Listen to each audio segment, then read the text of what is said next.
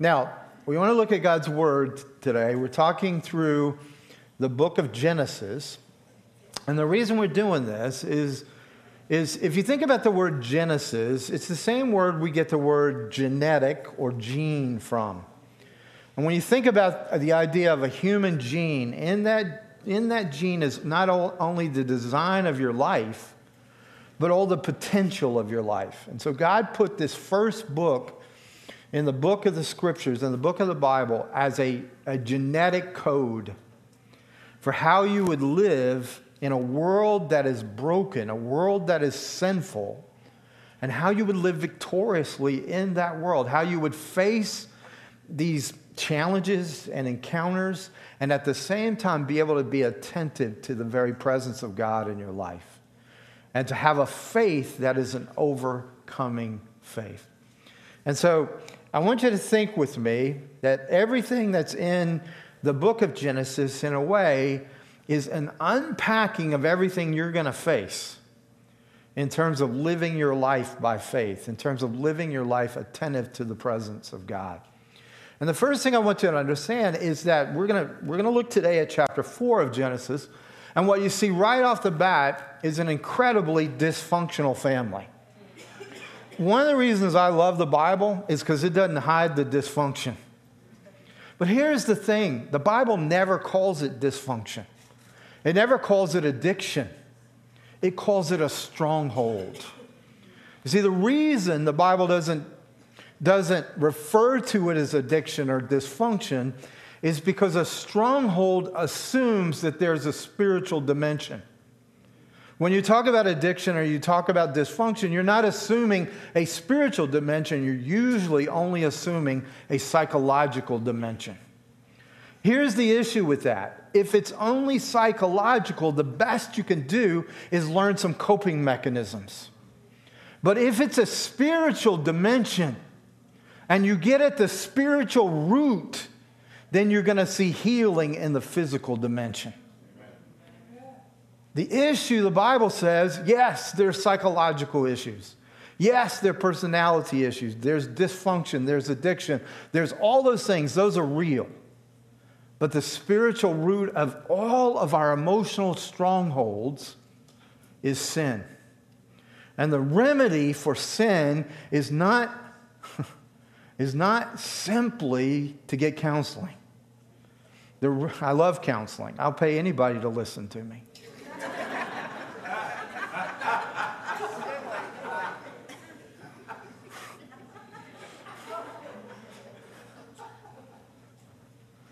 The root issue is sin, and therefore the remedy is Jesus.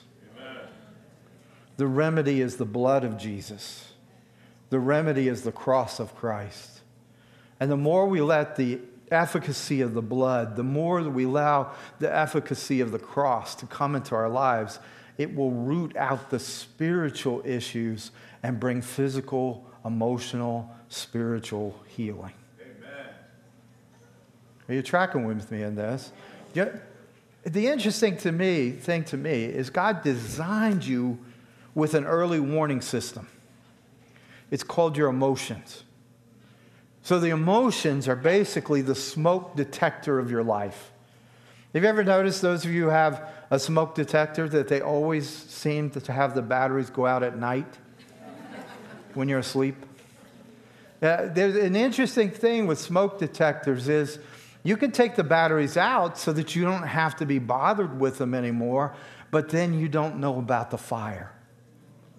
When a smoke detector does go off, the smoke detector is not the fire, it's the thing telling you there is a fire.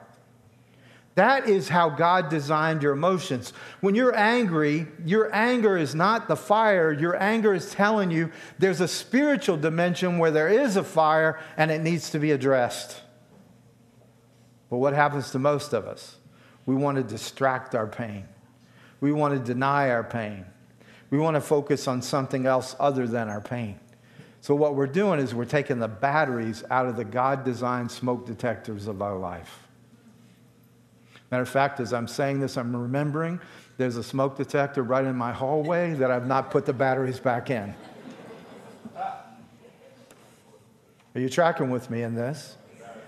So then the cause of the emotional strongholds of your life, the places where the dysfunction comes from, the places where the addictions come from, the places where the things that make you ashamed of yourself come from, these emotional strongholds are rooted in sin. That doesn't mean there aren't physical issues. Doesn't mean there aren't chemical issues. There definitely are those. But the reality is that you and I are also experiencing in our lives the consequences of our own sin. We're living with the consequences of other people's sin, and we're living in an atmosphere that is sinful. I mean, even if you leave New York and go to Pennsylvania, it's sinful. Just a different kind of sin. And the problem is, wherever you go with that sin and take it with you. So the issue then is that I've got to be willing to face my own strongholds. Look at how the Bible unpacks the evolution of innocence to sinfulness. In Genesis chapter 2:25, it says, Adam and Eve, Adam and his wife, were both naked and they felt no shame. They had not yet experienced shame whatsoever. And then within one chapter, chapter 3, shame shows up and then fear. Look at what it says. But the Lord God called to the man, where are you? Now remember, God is never asking a question for information. He knows exactly where Adam is. And Adam's answer, well, I heard you in the garden and I was afraid because I was naked, so I hid. Now this is a fascinating conversation if you think about it. I'm hiding, but I'm talking to you. It's like somebody knocking on the door and you say, go away, nobody's here. Sin makes you stupid. Shame makes you hide. Fear makes you ashamed and makes you run away from the only remedy you have for your shame.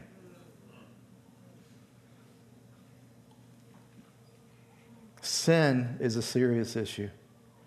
So we're going to read this scholar has done this translation of Genesis that I really like. So I want us to read this together. I like it when you read God's word out loud. This is a kind of a special translation of Genesis chapter 4. Would you read out loud with me? And the human knew Eve, his woman, and she conceived and bore Cain. And she said, I have got me a man with the Lord. And she bore as well his brother Abel, and Abel became a herder of sheep, while Cain was a tiller of the soil. And it happened in the course of time that Cain brought from the fruit of the soil an offering to the Lord.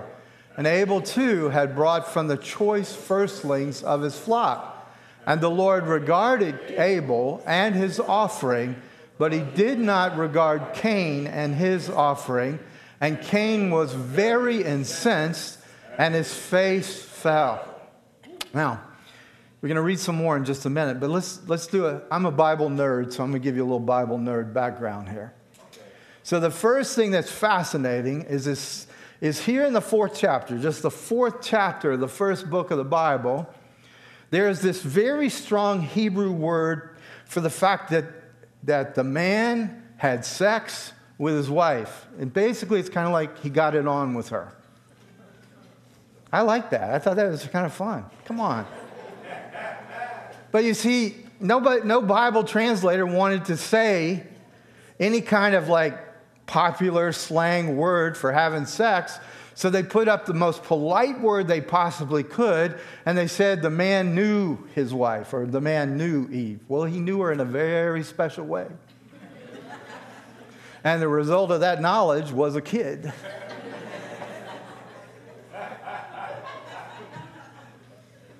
I just think it's funny. The Bible is actually more vulgar than the translators. They want to be polite. But the Bible wants to say a little more, with an edge. Here's what happened. The second thing that you might not know, But if you look at it kind of closely, is something happens when Eve delivers a son. She basically says, look at me, I am doing what God did. Look what it says, I have got me a man. She's not talking about Adam, she had him in the biblical way. She's saying, I produced a human. Now, if you read too fast, you'll miss. You see, she's already this arrogance, this somewhat conceit. Look at me. Remember what the sin was? If you eat of this, you will be like God. So her first words are, look at me, I'm doing a God thing. Now, why is that important? Well, let me tell you about emotional strongholds. Whatever emotional stronghold was in your parents' life is now magnified in your life. Whatever emotional stronghold is in your life will be magnified in your children's life. If we don't deal with emotional strongholds right as they come up in our lives, those emotional strongholds will be passed down from generation to generation. Why is Cain so angry? Because he's just like his mother. Why is he so controlling? Because he's just like mom. So the emotional stronghold of rebellion in mom is now magnified in Cain. Look at how bad it gets. You want to read on with me? And the Lord said to Cain, why are you incensed? And why is your face fallen? For whether you offer well or whether you do not, at the tent flap sin crouches, and for you is its longing, but you will rule over it. And Cain said to Abel his brother, let us go out to the field. And when they were in the field, Cain rose against Abel his brother and killed him. And the Lord said to Cain, where is Abel your brother? And he said, I do not know. Am I my brother's keeper? And he said, what have you done? Listen, your brother's blood cries out to me from the soil. Now, in the biblical narrative here, it is very important to notice that God is asking a lot of questions. Again, never for information. But God uses those questions, and if you look at it, you'll start getting insight into the very character of God. Now, one of the things that I want us to look at today in terms of Cain and Abel is I want you to realize that sin must be taken seriously. If it shows up in one generation, it will show up even stronger in the next. These family strongholds are right here in chapter 4. It isn't merely that sin hurt Adam and Eve. Sin was just passed down in an even stronger way to their own offspring.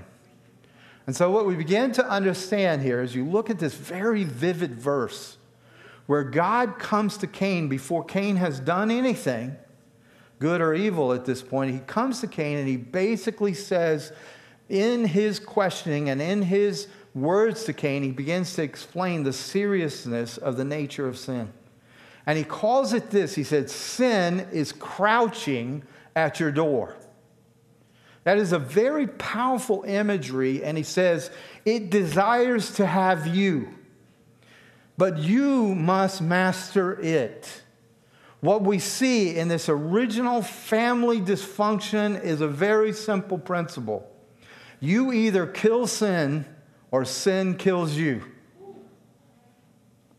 You and I have this kind of amazing capacity to deceive ourselves into thinking things that are very serious are not that serious.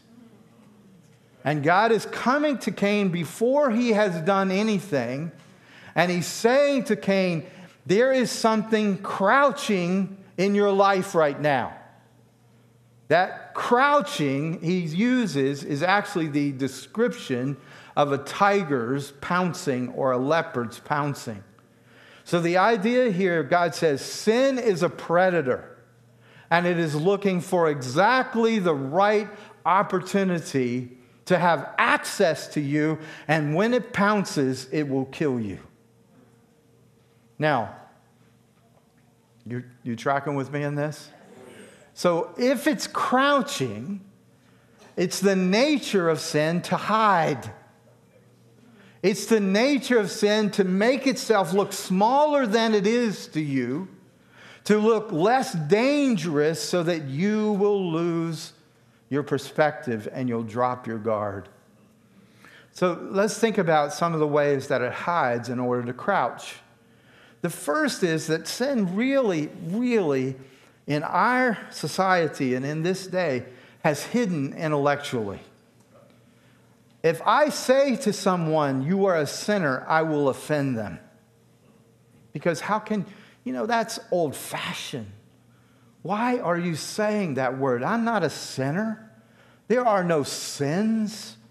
So sin has become an intellectual thing that is hidden, which God has said in His Word means that's when it's crouching the most. When a predator is hidden is when they're most dangerous. I mean, think about something with me. Why is it that one person lies and we go, oh, that's just the way they are. They're just exaggerating. And another person lies and we want to lock them up. And we want to throw away the key. It's because in some way we have not gotten the idea that lying itself is a crouching of the enemy because he's the father of lies. It's so interesting. People sometimes will go, man, you give way too much emphasis to the devil and you give him way too much credit. I said, well, Jesus called him the father of lies, which means in every lie is the DNA of Satan.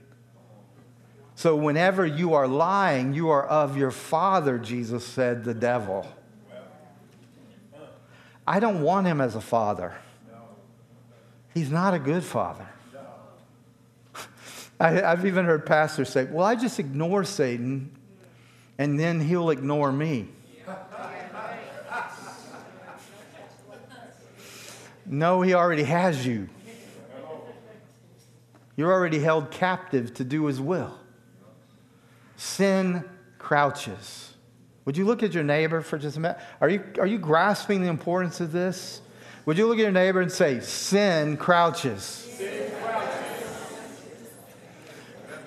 And if that didn't make you uncomfortable, it should have. Like, oh my goodness. Oh my goodness. Well, let's unpack this a little bit more. There's a scholar by the name of Hannah Arendt. She's a Jewish scholar.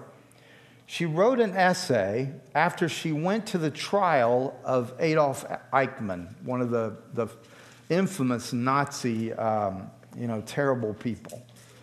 And she went to the trial and she wrote about the trial in this essay. And she said this. She said, you know what? He looks ordinary. He looks just like us. He doesn't look evil. Do you know what that means? He is just like us. See, our hope is that evil people look different than me. And that I can recognize them by how evil they look. But she said that one of the most evil regimes that ever existed, and one of the leaders of that regime looked just like her. Alexander Solzhenitsyn has a great insight on this. He was a political prisoner of the Soviet Union. He spent many years being tortured, persecuted, living in complete oppression in the gulag of the Soviet Union regime. When he was released, some people said to him, don't you think the world would be a better place if we kill all the guards who tortured you? And Solzhenitsyn said, no. He said, the cord of good and evil cuts through the heart of every human being. And who is it that's willing to cut out their own heart? in some ways, and this is difficult for a lot of people, in some ways, until you understand how sinful you are, then you'll never know how loved you are. It is when you're willing to embrace that I am as evil as can be because Christ had to die for me on a cross just like he had to die for every other evil person. But I am so loved that he chose to die for me. It's when I realize I'm far more evil than I ever dared to think, yet I am far more loved than I ever dared to hope. See, I grew up in a very dysfunctional church. And the problem was it was always us and them. We're the good guys, they're the bad guys. We're the moral ones, they're the immoral ones. So the sermons were never about what's wrong with us. It's always what's wrong with them. We are great. You see, if we are great, we don't need a Jesus. If we are great, we don't need the cross. If we are great, we don't need the resurrection. Because we deserve the goodness of God. We deserve the favor of God. We're not asking for mercy, we're asking for justice. It's only when you begin to realize Jesus didn't come for the well, he came for the sick. He didn't come for the righteous, he came for the unrighteous. There is no gospel for the righteous. They don't need it. Also, they don't exist. The Bible says there is none righteous, no, not one. So it isn't a question, are you a little better than somebody here? I've had many people come up to me after say, I am so much more righteous than you, Mike. And I go, good for you. The way I see it is this: trying to get to heaven on your own righteousness is like trying to swim from California to Hawaii. Some of you may go farther than others, but you'll still drown because you can't swim all the way to Hawaii, just like your righteousness will never get you all the way to heaven. It's only when you recognize, and it's only when you stop hiding intellectually, and you recognize, and it has to be a mind, it has to be an acknowledgement. Lord, I am so sinful, you had to die for me. But I am so loved, you chose to die for me. You know, this has been hitting me so much lately. Do you understand what it means to persevere to the end? It doesn't mean persevering to the end is that you get to be a better, more moral, gooder person. It means you hold on to the righteousness of Christ till the very end. That the only thing you present is not your righteousness, but his righteousness. And even when you see how broken you are, how sinful you are, you don't go, oh God, I can't possibly be a Christian because I'm so broken. Oh God, it can't be possible that you love me because I'm so unlovable. But rather, every time you see your brokenness, you go, yeah, but I know the cross of Jesus Christ. I see the righteousness of Christ. You see, when Satan accuses, it should become a praise and worship gathering. It should be a thanksgiving service. He says, look what a liar you are. Yes, but praise God, I'm under the blood. Oh, look what a sexually immoral person. Yes, but thank you. It's Jesus' righteousness, not mine, that makes me right with God. Do you understand? It's not emotional at this point. It's intellectual. If you don't know these truths of what a sinner you are and how saved you are from your sin, the enemy will have a field day with you.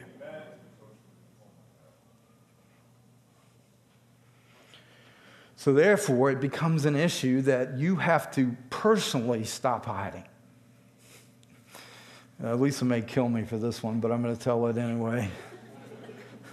Lisa and I have been married 41 years. We married as two very stupid 21-year-olds.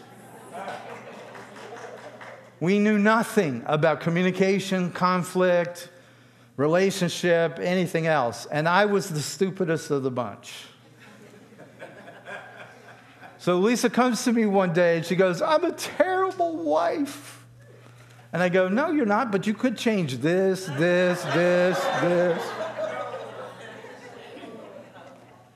I thought she wanted my advice. I was just giving her a little corrective love, and she didn't speak to me for quite a while after that. Here's the deal. It is easy to say, I'm a sinner in some ways.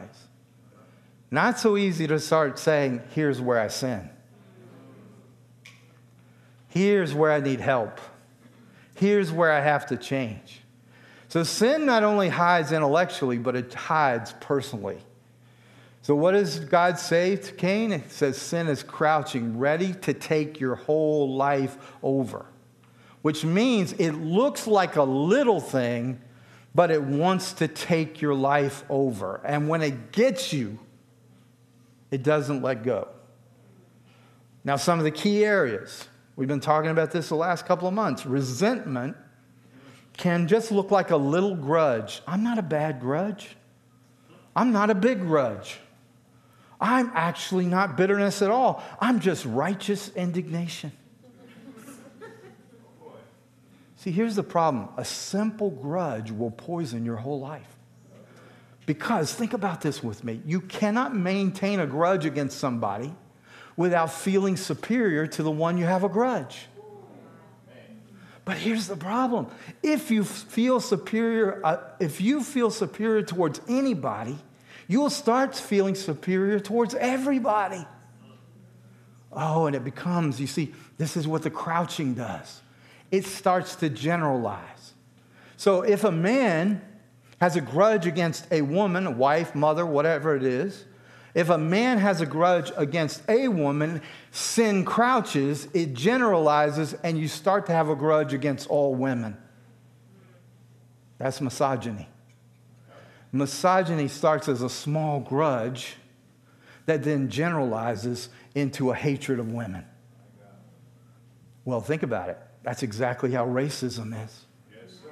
It starts with a small grudge. I don't really hate other races, but I feel superior to them. As soon as you feel superior, then it generalizes and you begin to say, I can't stand people of this race. Are you tracking with me in this? Oh, yeah. You see how little it is? I'm just here in the corner. And then it just takes over your life. We were in Uganda back in the late, 2006 through 2009. It's a nation that's been torn by civil war for almost 100 years. Wonderful people I love so much, and a country I love, one of the most beautiful countries in the world, one of the most fertile areas in the whole world, and yet torn with this tribal civil war that takes place. So I was teaching kind of on some of the stuff like we're talking about today. I was teaching. And we had hundreds of people show up for this training. And I began to talk through with them about emotional healing. And at the end, I talked about forgiveness. How do you forgive somebody? And this idea of letting the grudge go. And we had them write the names of the people they needed to forgive and then bring the paper up to the altar and tear the paper up and leave the resentment behind. So this one beautiful lady, she looked like a queen the way she was so elegant. She came up to give a testimony after that experience. And she looked out over, there were multiple tribes at this meeting who had been at war with each other for 20 years. And she looked out at them and she said, I have hated you. You killed my husband. So one of the tribes had actually raided her village and killed her husband. But you see, she didn't hate the person who killed her husband. She hated the whole tribe. And she said, I'm an intercessor. And I've been going to God for healing for our nation. But today, for the first time, I realized the sickness was in me. And she cried. She said, I forgive you. Said, I've hated the sound of your voice. I've hated your accent. I've hated the way you look. It's been hard to be here these days with you. But today I forgive you. And a cry came up from the other tribe. A sound like I'd never heard before. It was the sound of repentance.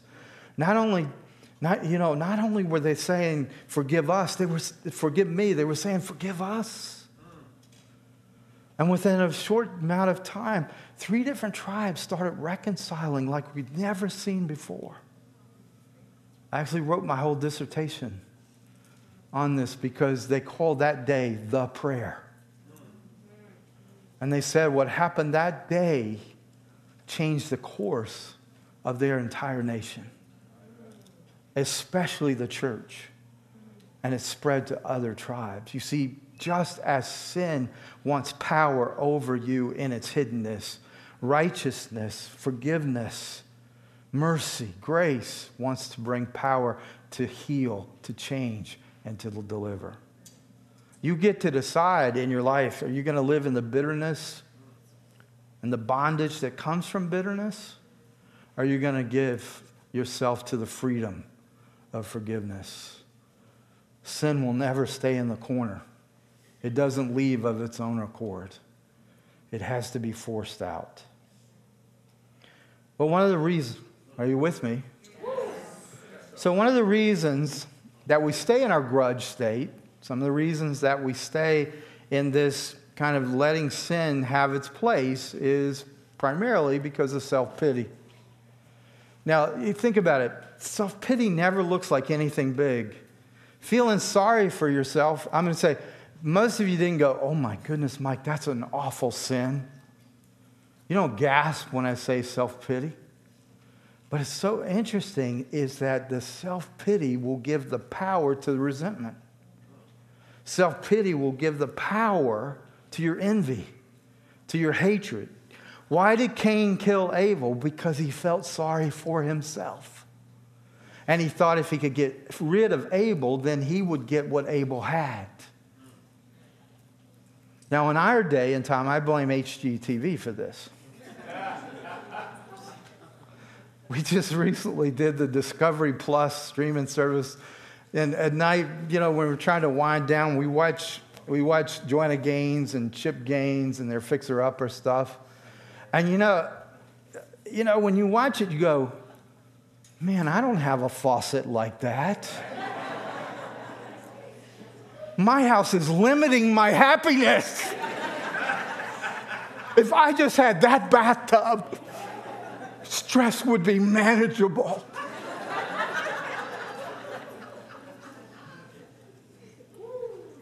You understand? You see something, you go, man, why don't I have that? Somebody else has, why didn't I get to do that? You understand? Very few of us discipline ourselves when we're in self-pity. We actually stay there way longer than we should. And so what happens is it poisons your whole life. Because you can't be content with what you have to keep working for more. Whatever security you might actually have, you don't feel it because you need more. I mean, what is workaholism? It's not a work ethic. It's a kind of slavery. It's a bondage. In other words, again, it has a spiritual dimension, not just a psychological one. Let's think of some other things. If you're obsessed with your weight, if you're obsessed with how you look, you're not thinking about your health. I love the people who say to me, I like to stay thin, so I smoke my cigarettes. That sounds like a great idea, right?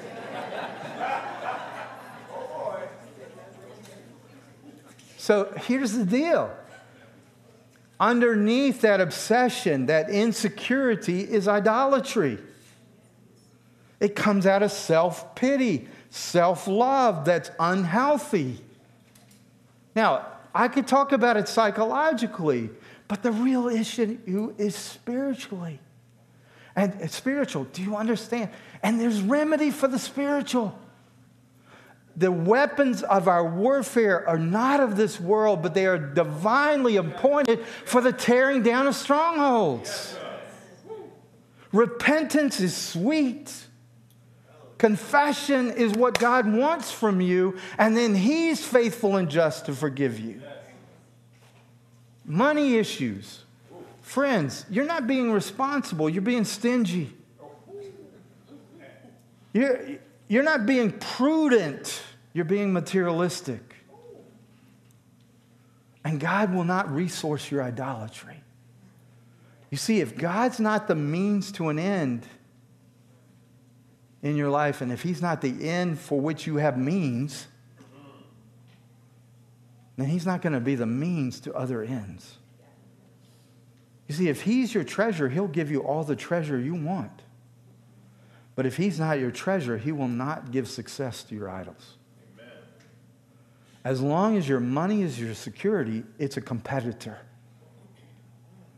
As long as your job is your security and your worth and your image, then it's a competitor. Now, I hear the music, so I have to hurry, don't I? No, you don't. There's actually a trap door up here.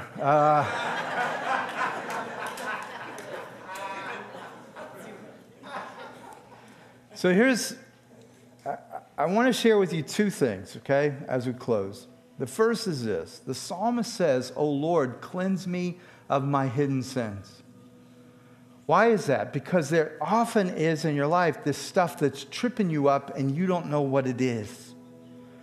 This is why that one of the remedies of really getting up the stuff that's limiting you is to be in close communion, close fellowship with people who will actually speak truth to you. Now, this also shows why sometimes things like marriage are very difficult. Like, I came into my marriage thinking I was a very charming individual who could charm Lisa. Charm does not work on Lisa. I mean, she sees through it right away and just goes, "What do you really mean? What are you really saying?" kind of a thing. And so I had to learn to love because I had used charm instead of love. But you see, growing up, I thought, well, people get away with a whole lot more if they're charming. And so I had used that as a coping mechanism to get my way. And I never get my way by charm with my wife. And she forced me to become a person who truly loved, and what I said, I meant. To count the cost of what I was saying. Am I making sense to you in this? The other thing is this. My own experience, when I was out of seminary in the 80s, I went on a missionary team, and I thought it was going to be for the rest of my life. And it was part of the Presbyterian church that I grew up in. And so we were in Mexico City. We had teams, just like our team in Mexico City, all over Latin America and parts of Asia. And do you know what happened with all those teams? They all fell apart. They didn't fall apart because the mission was too difficult. They didn't fall apart because the culture in the country was too hard to learn. They fell apart because the missionaries turned on each other. For many people on those mission fields, it was the first time they had been in close enough contact with other people that they actually saw their strongholds. And instead of dealing with their strongholds, they turned on each other. You see, if you're really going to get at your hidden sins, you got to be able to handle criticism. Tim Keller says it this way: almost always, I would say 90% of the time, when I get criticism, there is distortion with a grain of truth. The book of Proverbs says over and over and over again, despise not correction. I got to tell you this one story really quickly. So one day I was preaching, and this lady came up after the service screaming and yelling at me. "You don't preach the Bible. You preach too much about that devil." And she's salivating. She's so angry with me. And I sit there and my first reaction was, I'm going to take this lady apart. She's a theological idiot. And I'm going to show her how stupid she is. Because that's my flesh. You come at me, I'm going to make sure you don't come at me again. And the Lord said, "Is that who you are in Christ?" I was like, "Shut up, Lord."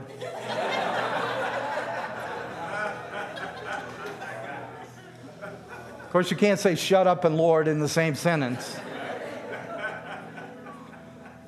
And he goes, do you want to be her pastor or do you want to win this argument? Again, you understand, he never asked questions for information. I said, I want to be her pastor. I am her pastor. Then he said, humble yourself. So I looked at her and I said, will you pray for me that I will preach the word and that I'll be faithful as a pastor? She stopped in her tracks, started crying like a baby, started praying, oh God, this is a man of God. He's a man of your word. Oh, he's awesome in spirit.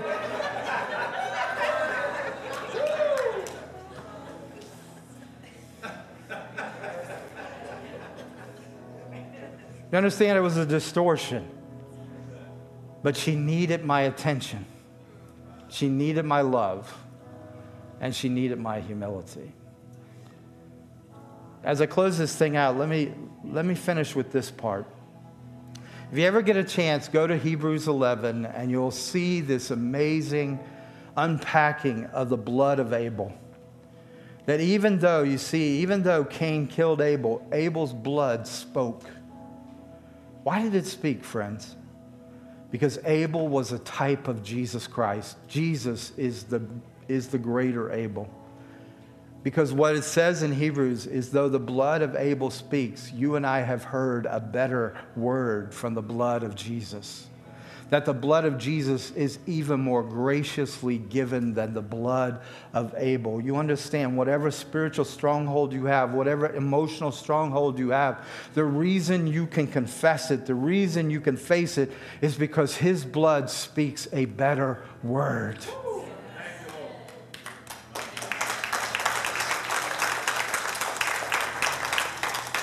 And this is why we don't have to pretend like we're not dysfunctional. This is why we don't have to pretend like we're innocent when we're not. We're broken. We're bankrupt. But we have a blood that's more gracious. We have a blood that speaks a better word. Let that blood speak for you. And nothing else. Just the blood of Jesus.